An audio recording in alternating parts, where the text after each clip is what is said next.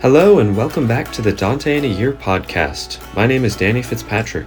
We are coming very close to the end of our journey through Paradiso as we continue with Paradiso Canto 30.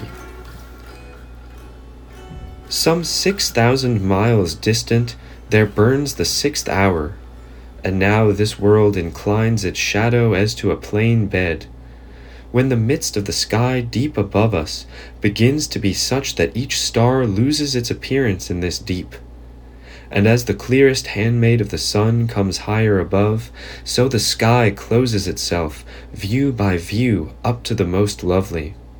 Not otherwise the triumph that plays ever about the point that conquered me, appearing closed by that which it encloses, was extinguished bit by bit in my sight, so that love and seeing nothing constrained me to turn with my eyes to Beatrice. If as much as is said of her to hear were all concluded in one praise, it would be little against what's owed. The beauty which I saw surpasses not only our thinking here, but surely I believe that only its maker enjoys it all. I conceit myself conquered at this pass more than any comic or tragic poet ever was surpassed by a point of his theme. For, as sun in the sight that most trembles, so the remembrance of that sweet smile bleeds my mind of myself. From the first day that I saw her visage in this life, up to this vista, my following her in my song hasn't been cut off. But now my suit must cease, passing after her beauty in poetry, as each artist at his end. So I leave her to a better band than that of my music, which leads its arduous matter to its end. With the attitude and voice of an expeditious leader, she began again. We have issued from the greater body to the heaven that is pure light. Intellectual light, replete with love, love of true good, filled with happiness, happiness that transcends each sweetness. Here you'll see the one and the other militia of paradise, and the one in those aspects that you'll see in the ultimate justice.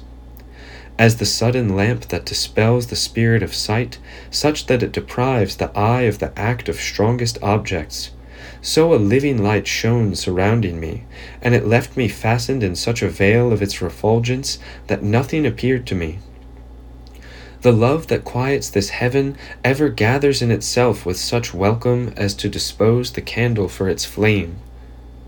No more swiftly had these brief words come within me than I found myself to have surmounted my own powers, and such a novel vision was kindled in me that no light is so clear that my eyes would not have borne it, and I saw light in the form of a river, fulvid with refulgence, between two banks painted of marvelous spring. Of such fuming issued vivid sparks, and on every side they set themselves in flowers, as rubies circumscribed of gold. Then, as inebriate of odors, they plunged themselves again into the wondrous surge, and as one entered, another issued forth. The lofty desire that now inflames and urges you to take notice of that which you see, so much more pleases me the more it swells. But it's needed that you drink of this water, before that thirst so great may be sated. So the sun of my eyes said to me. And she had joined, the fume and the topazes that enter and exit, and the smiling of the grasses are shadow-born prefaces of their truth. Not that these things are bitter in themselves, but the defect is on your part, which hasn't yet sight so superb. There is no infant who so swiftly rushes with his face toward the milk, if he awakens later than he's used to, than I rushed to make better mirrors yet of my eyes, inclining myself to the waves derived for our being made better. And just as the eaves of my eyelids drank of it, so it appeared to me to have become a round of its length. Then, as people below masks, who appear other than before, if divested of the semblances not theirs in which they disappeared, so the flowers and the sparks were changed into a greater feast, such that I saw both the courts of heaven manifest. O splendor of God, through which I saw the lofty triumph of the true realm, give me power to say as I saw. There above is a light that makes visible the Creator to the creature that has its peace solely in seeing him. It spread itself in a circular figure, so broad that its circumference would be too large a cincture for the sun. All the appearance of its ray falls reflected from the summit of the primum mobile, which takes its life and potency from there. And as a cliff mirrors itself in water at its foot, as if in seeing itself adorned, when in the prime of its verdure and its flourishing, so, standing above the light round and round, I saw mirrored on more than 1,000 thresholds as many of us as have returned there above. And if the least grade gathers in itself so grand a light, how great is the vastness of this rose in its utmost foliage! My vision wasn't bleared in the breadth and exaltation, but all apprehended the span and the quality of that happiness. Proximity and distance neither add there nor lighten, for where God governs unmediated, the natural law binds nothing.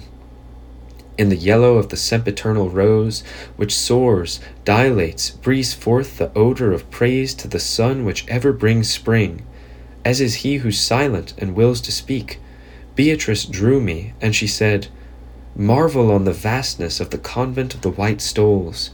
See our city, how great its gyre. See our ranks so replete, where few people more are desired.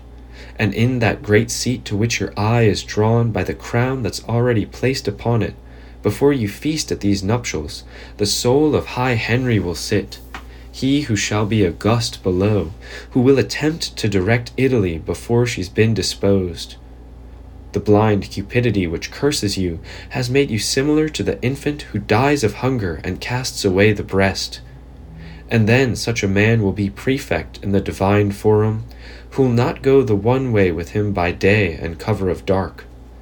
But then he'll be suffered but a moment in his holy office by God, for he will be thrust out there where Simon Magus is for his merit, and make him of Anagni enter more deeply. Thanks for joining me for this episode of the Dante in a Year podcast. See you next time for Dante's Paradiso, Canto 31.